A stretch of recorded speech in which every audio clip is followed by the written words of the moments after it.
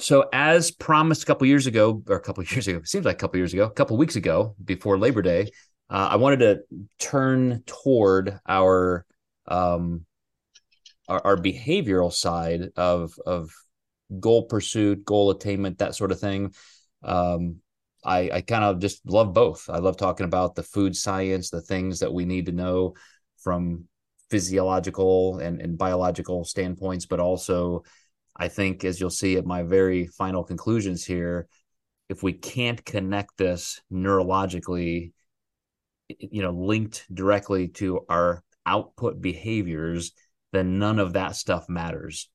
So if you were to look through our entire catalog of episodes, you would see almost a direct split 50-50 between food science, physiology, biology, and all that physical type stuff, and the psychosocial neural type stuff where it comes to behavior directly. And I wanted to base today's overview first, looking at why it matters. Why is it so difficult? Why when things are going well, we take a lot for granted. But what does it mean to fail if we are pursuing intentional weight loss, intentional body composition change? And a lot of times it does come down to the continuum of just eating a little bit too much. We slip gradually into maintenance eating, or we go all the way into episodic binge eating. And at some point, because a calorie deficit just has to be there consistently to take advantage of the efficiency of the metabolic switch and metabolic positioning, I just find most clients are in one of these two camps. And so let me give you a brief description before we dive into the most extreme, which would be, binge eating, whether that's just kind of what I would call a normal response. Is a biological response. There's food, we like it, I'm hungry, I'm going to eat more than maybe I intended. We can call that a binge.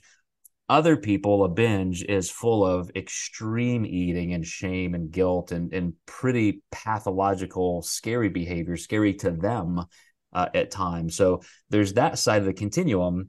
But first, when it comes to just not knowing how to really capture that consistent calorie deficit, here's a couple examples of clients this week. A brand new client logged his first day, and I looked at it, and it was, there was Chick-fil-A, and a Chick-fil-A grilled chicken sandwich with waffle fries, small waffle fries. So I said, I'm guessing you didn't even feel like, that was a bad meal, right? Like, of course not. But you add it up at the end of the day, and because that meal alone was about 1,000 calories, and you could have made the exact same thing at home for a third to half of that, that caused him to have a day of maintenance eating. And so that's just one day where you did a lot of work. Most of your food intake was fantastic, and you just kind of slipped up toward that line. And so that was a 1 day delay toward your progress. And then the next day, it may be, well, I was out with friends and had a beer, or maybe it's the weekend and we went and had pizza. And I can dissect any client that's having trouble losing, and we dig into these details. There are always those things. Like I had another client this week who said, I only ate twice. And we're discussing these things in a conversation.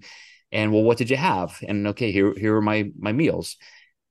But then it was, and did you have any snacks? No, I don't. I'm not a big snacker. And I said, well, what about this and what about that? And pretty soon it's like, oh yeah, here are these other 3 snacks that I didn't tell you about, that I forgot about. And again, very benign, innocuous food choices. They weren't bad, but it put him up to maintenance.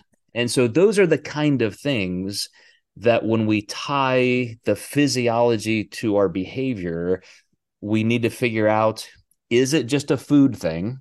Do I just, if it's just, I'm just not creating enough objectivity or accuracy, that's one thing. If I don't know how to get there, that's another.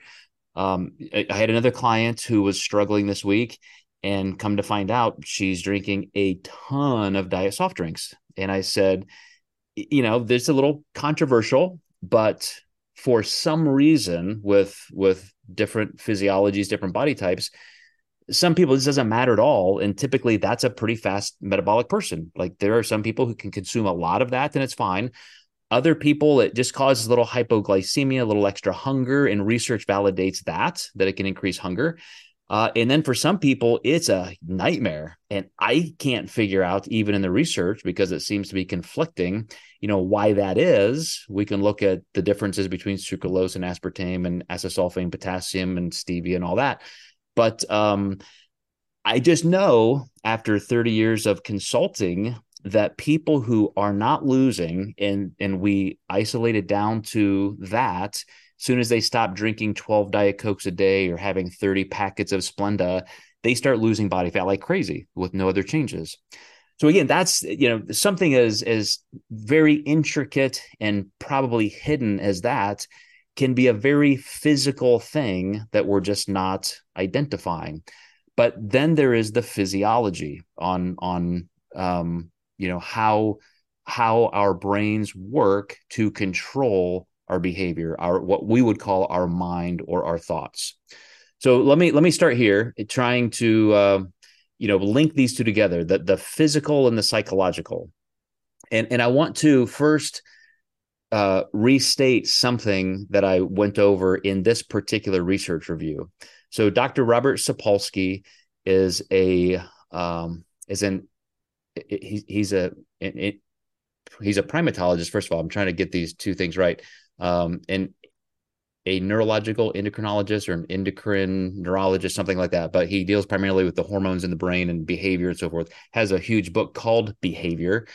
He's retired now. He also has a new book coming out this month called Determined. And he's a big advocate of the concept of determinism, because even when you think you are making a decision, there are so many things happening on a hormonal level, a neurotransmitter level, very acutely. What were you thinking the moments before? Think of something like road rage or, crime of passion or something. He goes all the way back to your ancestry, how your genes epigenetically and genetically are changed, even in utero. We know if your mother's in stress or her physical environment, chemicals that she has ingested completely change your neurological wiring. So then to say that we're all created equal, that we all have the same ability and capacity to make the best decisions or the worst decisions for the same level of willpower and discipline and so forth, it's just not true. So you have to understand that there is your conscious ability, your self-efficacy to make change. That's why we're here. That's why we talk about these things, that is true. But it's against the backdrop of all of those things that are hardwired in. And so it's not as easy as just saying, oh, hey, thanks for that new information. Now that I understand that, I can apply it and I'll be perfect. Now I can reach my goals. That was the missing puzzle piece. There's just so much more to it than that. And so give yourself that space for failure, understanding, as we'll talk about even today, that failure is part of success. It's not the opposite of success. And the fact that anytime you think it's just a psychological or behavioral issue, there is probably some pretty complex physiology underpinning that. So those are a couple things that I want to keep tied together as we go through this. But this first particular study that we had gone over in the past, where this was from the research review, The Science of Binge Eating. And if you just look at the title here, What's Driving the Binge and Binge Eating Disorder, a Prospective Examination, Precursors and Consequences. So precursors and consequences, as Dr. Sapolsky would address himself. This particular study, and this is the only one we're really going to kind of dive into as a sample of our review today. They had 33 females aged all the way from 28 to 63, average age 45. They had already been assessed and diagnosed with binge eating disorder. So it wasn't just, hey, I overeat once in a while. It was clinically significant. BMI ranged, from slightly overweight to pretty high. Average income was about the national average. the average person here is almost a bachelor's degree. So I think pretty kind of normal here. But they had a computer or tablet with them that would give them prompts 6 times a day to just in these kind of survey studies. They prompt you at that moment. The bell rings or you're notified, and they will ask you a question, and they're kind of logging this over time. So it's filtering a lot of information over time. This 6 times a day for 7 days, and they wanted to see of these women who were diagnosed with binge eating disorder. Questions like, have you overeaten in the last hour, or have you had a binge in the last day? And then things like, what were you thinking about? Where were you even? As you can see, most of these happen in the kitchen or living room if they were having a binge. Out of all of these times, 33 times, let's see, what was it? What did I say? 6, 7, so 42 contacts times 33. So 264 binge episodes recorded.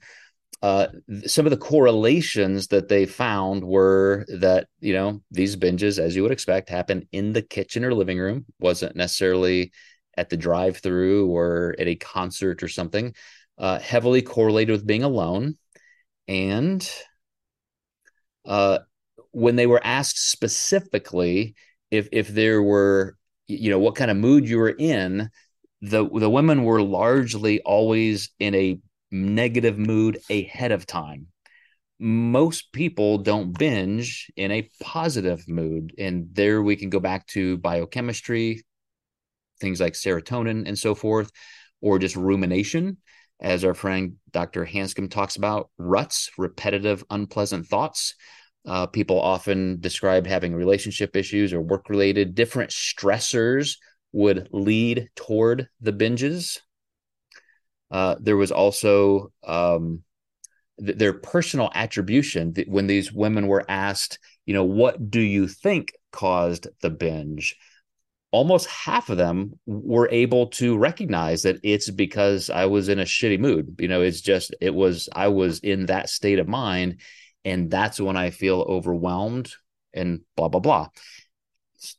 So then we get into cortisol and why the brain itself as an organ, in that direct assault, the inflammatory, literal autoimmune assault of stress, of high cortisol, it wants to protect itself. Take your thoughts, your cognitive thoughts out of the picture.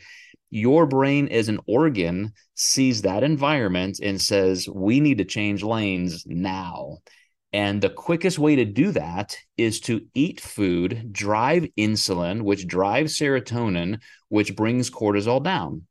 So if you can't control your mood and your affect, you're way more likely to have binge eating episodes, at least if you're in this category of already having struggles with that. So again, I'm trying to link the physiological with the psychological. Why so much of our behavior depends on our physiology, but therefore why we have to spend some time controlling the environment of our physiology. It's not always, I just can't eat this food, or I'm going to construct my environment. I'm not going to have these foods in my house. So, I've solved my problem. We'll find ways around that. Even having the perfect macronutrient distribution, the right diet, the right coach, you still sometimes have to think, okay, what am I doing to my body physically that could be sabotaging my psychology? We know sleep is huge for all the reasons I just mentioned, and there's plenty of research that shows that. So again, this particular study, just to show at the most extreme, because I think that's where we can get some very important information, we see, those connections. So when people in this study did lose control and they had binge episodes, they even said, a quarter of them at least, that it was an attempt to change their mood. So they even recognized what their brain was telling them. Some of them thought, just kind of breaking a food rule, like they were angry, like, why am I doing this? Maybe self-flagellation in a sort of way, which is, I don't deserve to be lean and healthy. And so I'm going to break these rules that I know I'm not supposed to. Some of them, less than 20%, less than a fifth, were like, I just wanted the food. It tastes good. And I ate a little too much. And then that kind of got me spinning into another binge. I've had clients who struggle with binge eating. And I think that's almost a step of recovery where they get to the point where they can really intellectualize it a bit more and say, yeah, that's what I did, and it was this, and it was this, and it's not so much shame or guilt based any longer, but they're starting to understand the mechanics, and so I think you see that reflected here. But here's something that's really interesting. The primary purpose of this prospective study was to examine the contribution of restraint and hunger as compared to affect-based or mood-based factors in the experience of binge eating among patients with binge eating disorder, thus allowing us to simultaneously evaluate various aspects of the primary models of binge eating disorder. Major findings are as follows. Negative mood was significantly greater prior to a binge episode compared to non-binge times, but significantly greater still at post-binge times. There again, that shame. Hunger was significantly greater prior to a binge. So again, physiology, if we let our blood sugar get too low, if we let our hypothalamic hunger cues get to us because we're not paying attention to meal timing, then again, our physiology can drive even something this serious. So participants attributed binge episodes to their mood more frequently than to hunger or abstinence violation. And we went through another research review that studied affect as much and came to some even bigger conclusions. So a couple more things just in this particular research review that we had gone over prior. Onset of dieting versus binge eating in outpatients with binge eating disorder. This particular study, which I'm not going to go through all the details, said a substantial group of binge eating disorder patients report that binge eating preceded their first diet. So they were binging as there's another study I'm going to show you here with adolescents, but they felt like they had less control with food before they were even dieting. And this is not 100%, but a substantial percent, 65. And that kind of forced them, so to speak, into a life of cyclical dieting at that point because they just couldn't control their food. So it makes me wonder, both in that Sapolsky sense that when somebody is feeling out of control due to even environmental, parental type impacts, we know, for example, that the highest correlation to a child having an eating disorder is a mother who incessantly expresses dissatisfaction with her own body. A mother who is very expressive about, I'm so fat, I'm disgusting, why can't I be lean like my friends? And a child watching their mother do that, that's imprinting the brain as the brain is developing as a child. And again, some of that hardwiring is very, very tough to get over. So some kids are experiencing binge eating and distorted or disordered eating behaviors that pull them into dieting. It's not necessarily the dieting that causes it. But which dieters are at risk for the onset of binge eating? A prospective study of adolescents and young adults. Going right to the conclusion here, again, skipping because we have a whole research review on this. Depression and self-esteem appear to be particularly salient factors involved in the relation between dieting and binge eating onset among adolescents and young adults. Not surprising to anybody here, I'm sure. You see it all the time in the news with social media. Early identification of these factors should be a priority to prevent the development of binge eating problems among already at-risk individuals. So I brought this study up as a base for us to now have our full review. And I want to ask this kind of question. In these three studies, kind of filtered down into just one thought, if you had a child and 65% of the time, disordered type behaviors drive people into those negative cyclical diets, and we know that it's related to mood and affect and so forth, and the pressures that children, may feel through social media.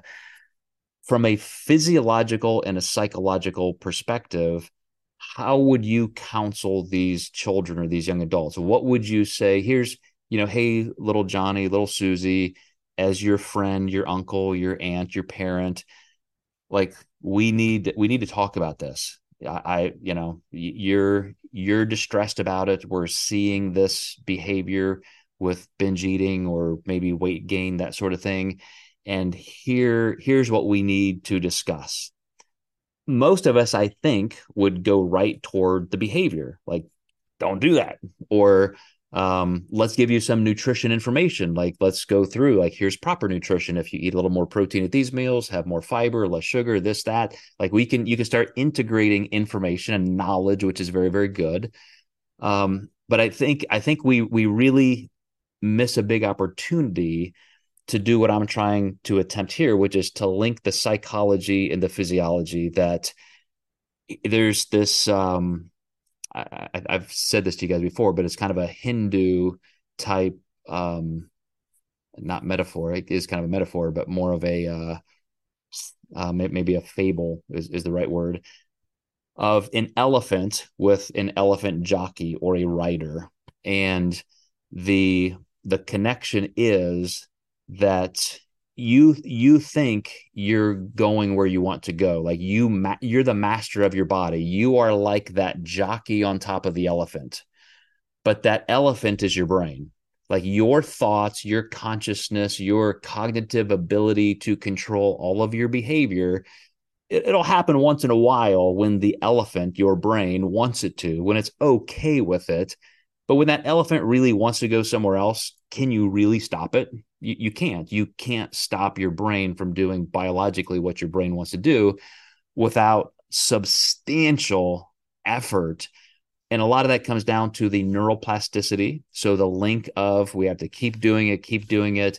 Every single tool we have, we bring to bear to learn and to create those new neural pathways. And eventually it gets a little easier and a little easier and a little easier, but it's still an elephant. It's still there. It still has way more strength than you do when it wants to assert it.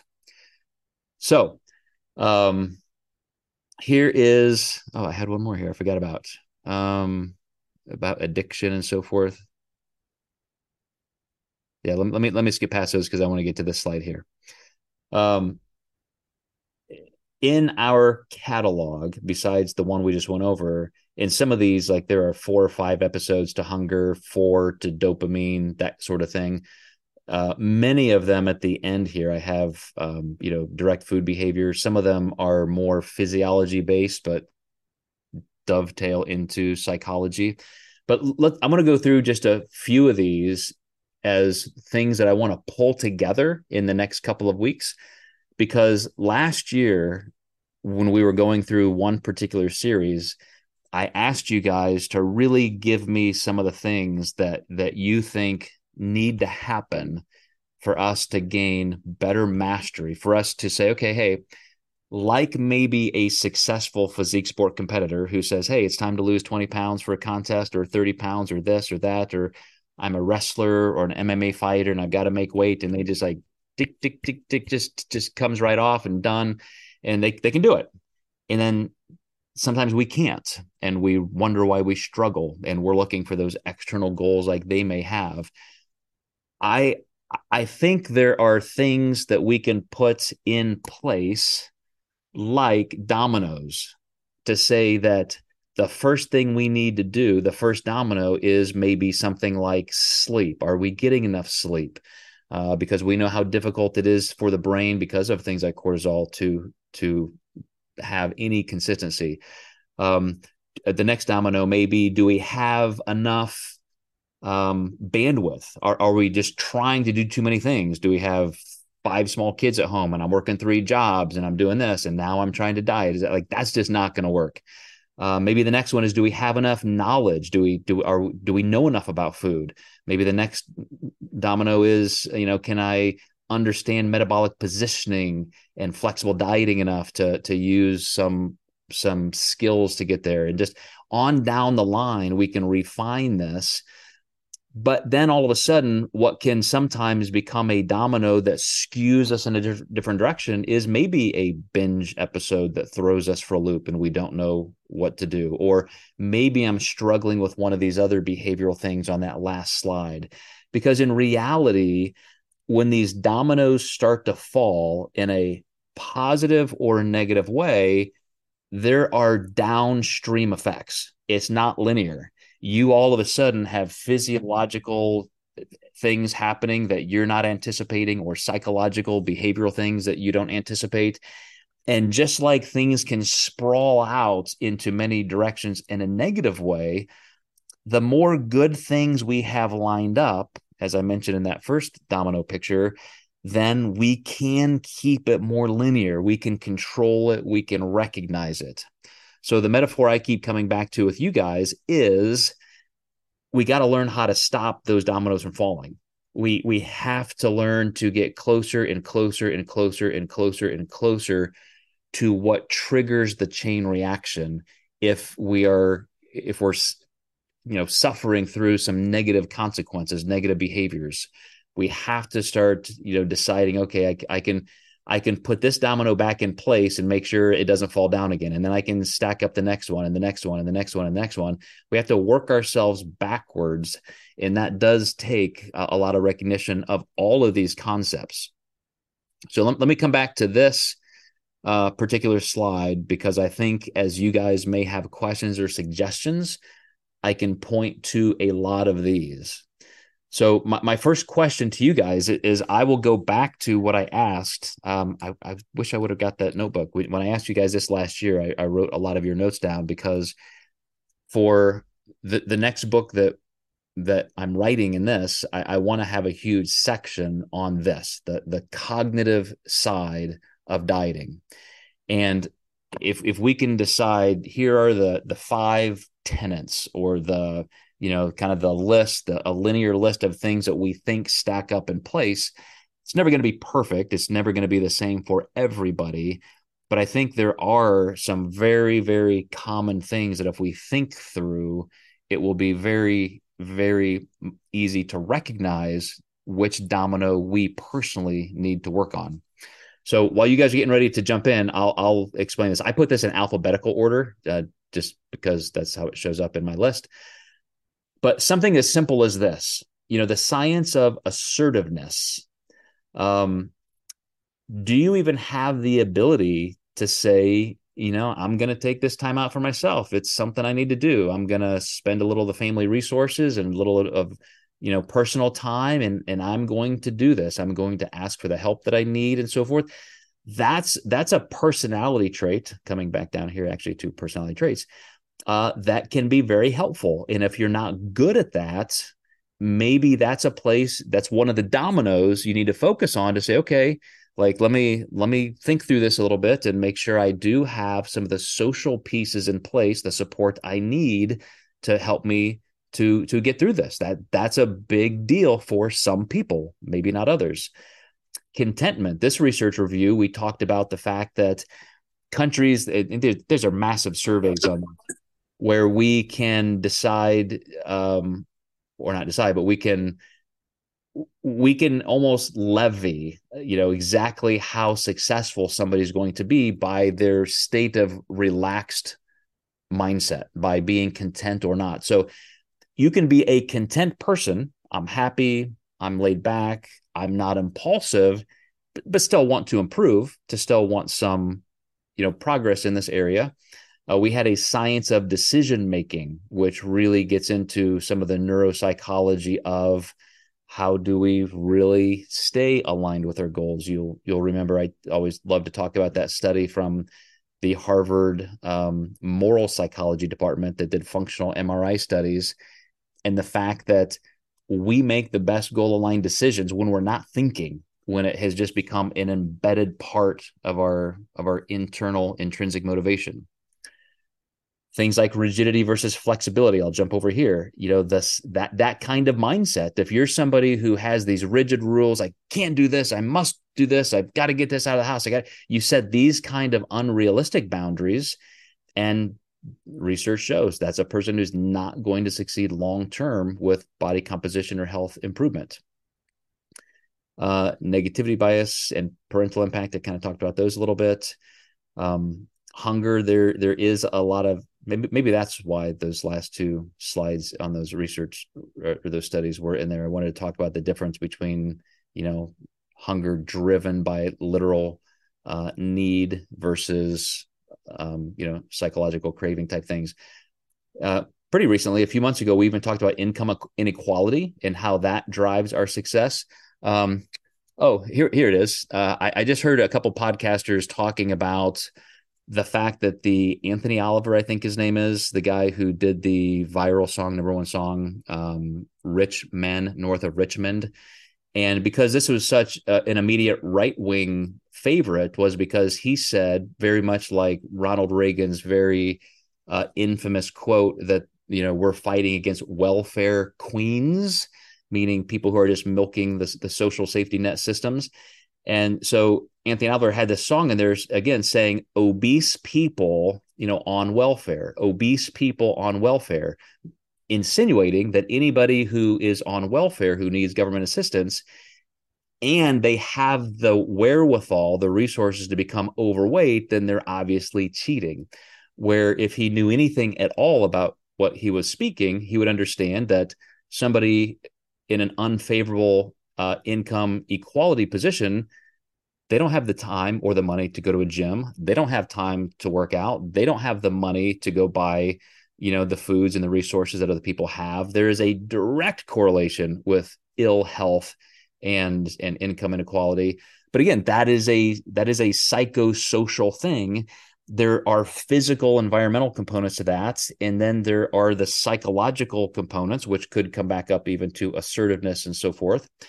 So as I'm making this list of steps for people to take, if we had, the Diet Doc as a brand that is here to be evidence-based and help educate people, I want this to be a big part of our future. And I want to be able to say, it's not just about macronutrients or flexibility or structure or meal planning, all these very mechanical steps. But here are some psychosocial neuro things for you to consider. And like everything else, it takes practice. It takes information and regulation. And we need to list some of these things out and go through these steps just as much as we do, what we may think the psychological aspects are, which are kind of like do this, don't do that, as well as those mechanical steps. So anyway, my question to you guys first, any questions you have when you look through this list or anything we talked about today, please feel free to bring it up as just a topic to discuss. This is your time to kind of sort through some things like that. If you have any ideas about things that may be not addressed here, I'd love to hear that, and we can do some investigation. If you have your own personal experiences as like, wow, this really was kind of a breakthrough moment when I worked on this in one of these kind of categories, it helped me do this. I would just love to hear any thoughts you guys have on this. I gave you plenty of time to get ready, so love to see one of you jump in here. All right, I'll jump. Thanks, Jen. So, there's a lot of stuff here. There's a lot. I've pulled up a couple things that I was looking at and recalling. So one of the big drivers of all chronic disease is stress, and stresses come from a lot of different sources. I know one of the ones that we've talked a lot about in pain, chronic pain, is adverse childhood experiences. They've been tied to obesity and early death. So, and this is something that is ingrained in your behavior as you're developing. So as your brain is developing and growing, what you are learning from your family and your culture and your environment and the product of your social status is that it is the learning of trauma and stress makes people tend to self-soothe with food as one of the things that they can do. I don't know if I can share screen here. Am I permitted to? I may need to stop mine, so let me stop mine, and then Okay. I think you can. Let me see if I can do it. No, you'd have to enable it. Yeah, Um, jump in there. Um, so two things we could consider. I mean, I have so many more, but I just picked out two things in response to this. Let me know if I can share. I think I just enabled. Yes, I can. Okay. Okay, here's one. All right, so stress and eating behavior. So this is a, let's see if I can move this around here. So this is a nice review looking at the impact of stress and how that leads to, it came up because of, we were talking about binge eating. And so, it is behind a lot of eating disordered behaviors. So this is a good article to actually think about, and maybe we might want to discuss. The food itself has addictive qualities. We do know that stress is an important factor in the development of addiction, and in relapse. So, if we think of hyper palatable processed foods as having addictive qualities, that is an issue too. So our clients and people that we're working with may have things deep inside of them that they may not even be directly aware of, and that could be driving food behaviors. In other words, binge eating behavior, if you look at it as an addiction relapse syndrome, this could be an important factor to consider for people. Another one that I'm gonna bring up here is this.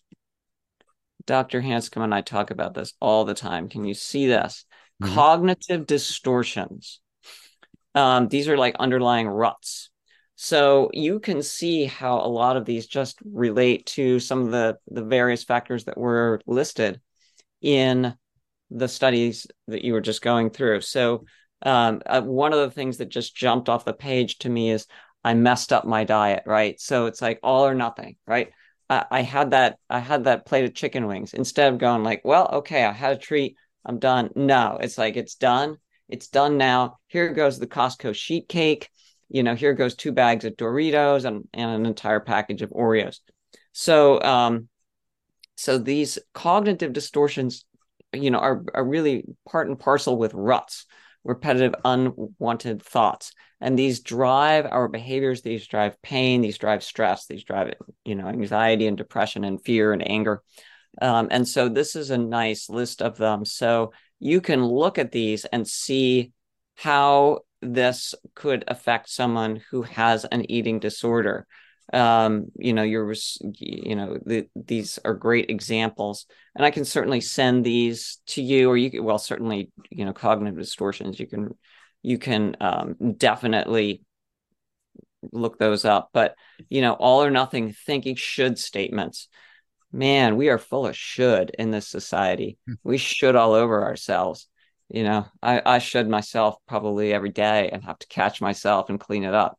So I think these are things that create cognitive frameworks that are maladaptive for us and lead to adverse behaviors because we don't have the tools. We don't have the tools to recognize, to be aware, and to more or most importantly, regulate our physiology. So the first step in a lot of these things is to just calm down your nervous system and get out of that fight or flight kind of physiology. And if people can start to recognize, so people, let's take an example of a person with a binge eating disorder. If they can start to get awareness of the feelings in their body, not just the mood, but like the feelings in their body that accompany those moods. And they can learn techniques to calm down the central nervous system, to defuse or de-emphasize the sympathetic stress-based response and lower those stress chemicals in the body, then cognitively they improve. I mean, we talk about this in chronic pain all the time. If you are anxious or angry, your higher cognitive functions are basically offline. Your lizard brain, and you're in lizard brain mode, and that is how you're going to respond. And it seems not a big leap to imagine that there's where something like a binge eating behavior can become manifest, because you are now in some kind of survival mode. And however you interpret a behavior as facilitating that survival mode, it's just like changing the chemistry, as you say, changing the chemistry from cortisol to to serotonin. Well, if we can help people to recognize the feelings in their body and teach them techniques so that they can actually feel that their body is changing, like with breathing, for example, that they may be able to get the cortisol and the adrenaline down without having to consume, a whole sleeve of Oreos and a bag of Doritos in order to do that. So those are just some of the things that I was thinking of. I mean, I could go on and on forever, but I shan't, because that's not fair. Can I say, Jen, that what you just described academically, intellectually, is, I think, understood by a good amount of people. Some people still need to know that, but I don't think anybody knows the impact until they feel it. Your last statement about being able to change that chemistry in our body and know how, recognize, oh, here's this feeling, here that now how do I get out of that? It took me going to a specialized therapist 10 years ago for anxiety to really start to understand internally what I already knew academically. And I want to give you another example because, again, just feeling it in my own body was the proof. Like, wow, this is what drove me to therapy, having not anxiety where I couldn't function, but just like, insomnia. Like I feel this mounting, these thoughts, repetitive, unpleasant thoughts, things like that. But a friend of mine who is a mental health therapist, a licensed mental health therapist who teaches this. He was one of the therapists who helped me. He has struggled with alcoholism. He has struggled with other issues. And he just went on a 2-week, the classic Peruvian ayahuasca journey type things, where he had to totally yield to this process. And they went through several nights in a row of this ayahuasca therapeutic controlled environment. And let me read you what he texted me. This is a mental health therapist, close to my age, who already is very good at this and helping other people. He said 12 days, 1 week of Sanango, I don't know what that is, 3 nights of ayahuasca, pushed beyond my absolute limits, forced to face fears I didn't know I had, and found massive strength that I had no idea I was capable of. And he sent that to me and another friend, and his friend was like, oh my gosh, like can we get together and debrief? And he said, give me some time to get my feet back on the ground. Like, the feelings that he couldn't even connect. It took him this kind of medicinal experience. And even though I didn't necessarily go that route at that time, it was just a normal therapeutic intervention. Like you don't know what's even happening, I think, inside your body until you've got some support from somebody who can help you figure that out. So Jen, I'm going to definitely do a couple of research reviews on these topics. That was very helpful. Yeah, and I think just the take home message is that, the tools that are within the doc journey are the tools that you need to deal with this without having to go on to 14-day ayahuasca retreat.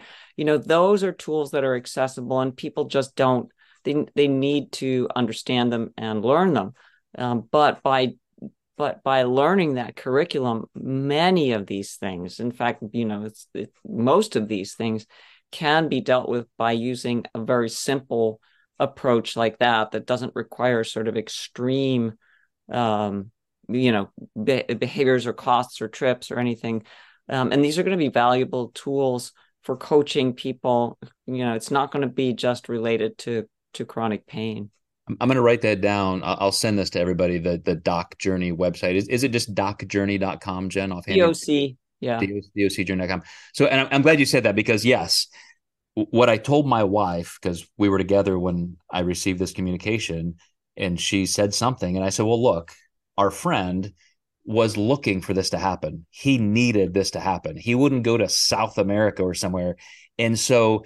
He could have gone to some kind of religious conversion. He could have gone to a therapist himself. He could have done this. He could have gone through the Doc Journey. Like anything he would really embed himself in would have worked because he needed it and he wanted it. So he's Right. now, as he's processing, he's creating these stories and connections to this because it was simply his time. And that's a big part of I think what you're saying there, Jen. It's neuroplasticity, man. Yeah. And anything will work if you allow it to work, or many Yeah. things will work.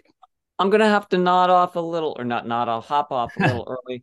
I'm not gonna nod off. I've got a phone call at noon, just so you know. So if I just disappear, I'll just say bye to Yeah. everybody. Thank you, Jen. When I have to hop in a few minutes, I will. Appreciate it. Appreciate it. Charles, were you jumping in?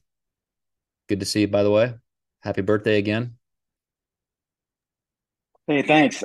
Happy birthday to you as well, right? Was that the other Coming day? up, What? coming up next week. Oh, it's coming up I'm next week. coming up Okay. next week too. We get a lot of September birthdays. Happy birthday, Oh, Charles. nice.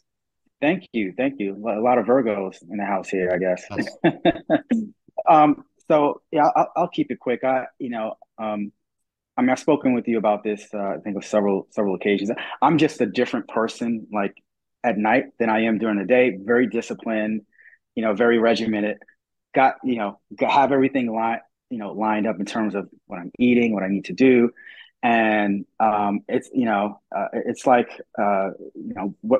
whatever term you want to use, becoming a vampire at night, or turning into a werewolf, or Jekyll and Hyde, whatever monster analogy you want to use, because they all transform from one thing to the next. That's kind of me, and I have this history of not eating properly at night, because I would suffer from the same thing as you, a lot of anxiety, thinking about work and my business, and family, and things of that nature. And over the last, I mean, I guess I've been working with you for some time, but over the last year and a half or so, I've been trying to figure out that pattern and understand why it's happening. I know part of it because I also suffer from insomnia, brought on by the anxiety. But I'm realizing that, to Jen's point earlier, that just having a routine helps quite a bit, particularly at night. One of the things I'm learning is that just going for a walk after dinner um, helps tremendously for whatever reason, versus other things that I've tried, and it helps to calm me down. So I think everyone has to go on their own personal journey and do a lot of trial and error to figure out what can help. Not to say that I'm perfect, right? But I can certainly feel the difference, and see the difference in terms of our results. Because I know how to lose weight. I mean, I can just really drastically decrease my calories. I've done that in the past, but I lose muscle. It's not sustainable, um, and I come out on the other side probably worse. And I'm trying to do it the right way, and a lot of that is not about knowledge, as you alluded to before. It's really about the behavior part of it, and doing that trial and error work to kind of figure that out. So Yeah, well that's all I said. would say. Well said. And that's why I even made this comment to a client this week who is aggressively pursuing, physique sport goals. And in those hard days, like this is just a tough day, Joe, like talk me off the ledge. And I said, if you think back to the whole week, maybe 95% of the week was livable, kind of like your daytime hours, Charles. But that once in a while, where probably for this person it was very physiological, just low enough calories, low enough blood sugar. And if you find a way, could be that nighttime walk, like you said, Charles, but it's just having enough tools in your tool belt that you can get from one step to the next. Can I just make it to my next meal? And I gave this person the strategy. Look, just if you're physically that hungry, you know the difference between just a little hunger and cravings versus like, I feel like I need more food. Eat your next meal sooner. It's only been an hour. You wanted to wait 4 hours. I don't care. Eat two meals back to back. I don't care. That may catch you up enough that then you're totally fine. Then you can start increasing your water the rest of the day. Then you can take that walk, maybe take that nap, maybe call a friend. But it's just like one tool at a time, one step at a time. Because in those cognitive distortions Jennifer listed, you saw catastrophizing. We both use the word ruminating. Like, you start to feel like everything is collapsing in. And if you just think, man, all I have to do is make it to the next decision point. Like, can I make a good decision now that gets me 5 minutes down the road? And most of the time, that diffusion of the stress is really the make or break moment, because even therapists will tell you that. The old, like, if you can name it, you can tame it cliche or mantra. And so a lot of therapists, just because when somebody is in a state of panic, if the therapist can ask them a question, what are you feeling right now? I'm feeling crazy. Well, what do you mean? What kind of crazy? Well, I'm feeling this. Like, what do you mean by that? Good. And all of a sudden they kind of sink them into their intellectual process, and physiologically cortisol is just coming down, down, down, down, down. And before you know it, in just a couple minutes, they feel fine. Like, wow, thanks, doc, you were great. And all they did was get them to stop catastrophizing. And I just want to add to your point. I think that's what why going for a walk in particular helps me, because I'm not just going for a walk. It's not just a physical, but I'm also thinking about, all right, why am I feeling this way? Why am I feeling anxious? What is it that I didn't do? What's going on in my mind? So it helps me. It removes me from my environment, so I can actually process some of these things just by leaving the house and thinking about it. And the next thing you know, I'm feeling more calm and relaxed. To your point. And that's exactly why I said earlier today, what would you guys tell a child struggling with this? If you had a child yourself and they were struggling with an eating issue that you thought could be the beginning of a life of struggle, or we can address it, like, what would you tell that child right now? I'm asking you to do what you just said, Charles, which is you come out of your own head to become your own omnipotent narrator. So you're on that walk and you're saying, hey, Charles, like, what are you feeling? Like, what is going on? And you're like, I don't know, Charles, like, what am I feeling? And like, you're having this inner dialogue, and it's just, you're now stepping out of your emotion. And that's an important part. Self-perfectionism is, perfectionism, which a lot of us have, and certainly with competitors and stuff. I mean, we're very driven people. The most well-intentioned people suffer the most, because our thoughts are driven and directed very hard. And so what you may find as you start to delve into this a bit is that a lot of self-criticism is actually self-directed anger, and your nervous system is fired up. So if you do take a walk in nature, if you meditate, if you listen to music, you just get up and dance or anything, you're putting your attention somewhere else. And that putting your attention somewhere else takes you away from those repetitive, unwanted thoughts.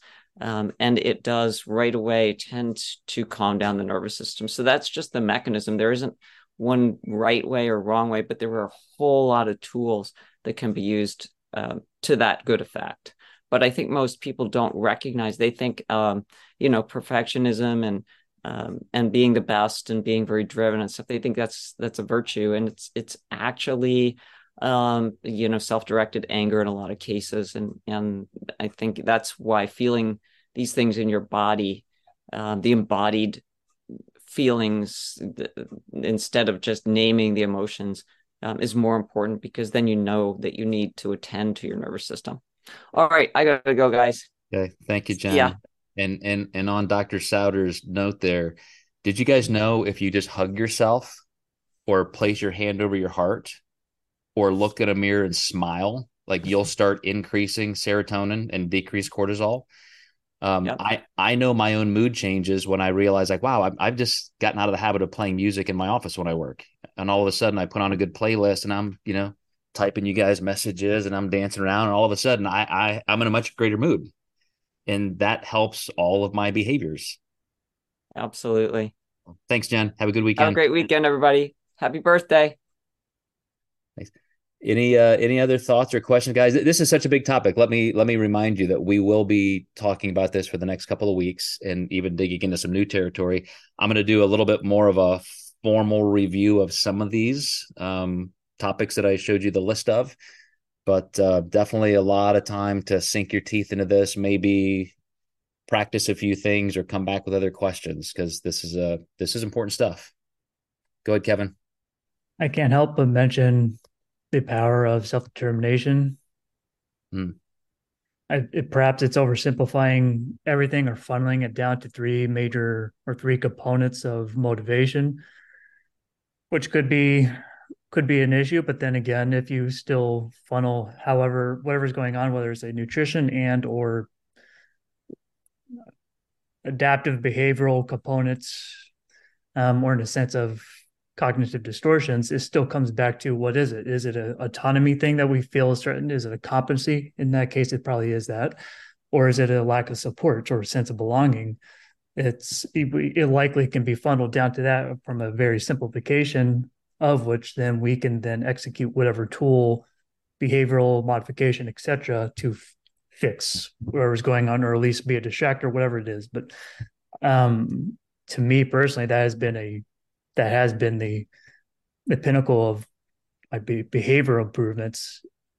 7-ish years ago, I knew what to do nutritionally, but I still had binges because of behavioral distortions I was telling myself from a dietary perspective or from a behavioral thing, but it affected my dietary choices. At some point, this is not sustainable or really credible from my, as integrity being a huge value and a sense of competency to me. That's what it came down to. And it's just, this is not how I should be behaving. So, understanding that theory has been so paramount to me and so simple in theory that's what I use to help coach clients that deal with or have just overeating, episodes, because if we can have them at least identify what's missing more or less, we can then start executing something very simple to alleviate that or prevent that domino from falling next time. I'll make sure. I think we did a couple of research reviews that touched on this. One of them I listed as self-efficacy, but I'm glad you brought this up as well. And we'll close with this. So we're kind of at the hour mark, and then we'll pick the conversation back up. Please, I hope you guys come back in the next couple of times. I think that is the first domino that impacted my life, Kevin. Without even knowing it, by the time I was in the first, second, third grade, and me just looking at the circumstances I was in. This is a very common feeling and motivation for a lot of people. You hear them tell their, quote, success stories, and you look at me coming from a family of financial poverty, of just total ill health, and no core values in any one of those directions. And even my siblings who kind of got trapped in that. And everybody who has ever met my family looks at me and, like, even my own kids have said, like, are you sure? Like, how did you come from that? And it was just because at a very early age, for some reason, I felt that self-determination theory model. Obviously, I didn't know that's what it was, but the striving for autonomy, which is another good way of saying self-efficacy, that I can control my own destiny. I can do this. If I'm not doing it, then I'm choosing not to do it for some reason. And maybe it is competency. Like you said, maybe I just don't have the right information, but I'm the only one who's going to save me. And if I'm not doing it the way I want, I need to find out what pieces are missing, because I'm the puzzle maker. It rests on me. And I know you went through that in college in your own health. And so, yeah, I think that's the first domino. So you started us off ended us on a good tangent, right back where we should be beginning. But anyway, you guys, thanks for hanging in there for this full hour. This is going to be good. We're going to, by the end of this, we'll have that working model of what I think was a good pathway to see all of these. So I'll see you guys next time, Monday, perhaps if you can make it, but have a great weekend and be ready to dig in for the next few weeks here. See you guys.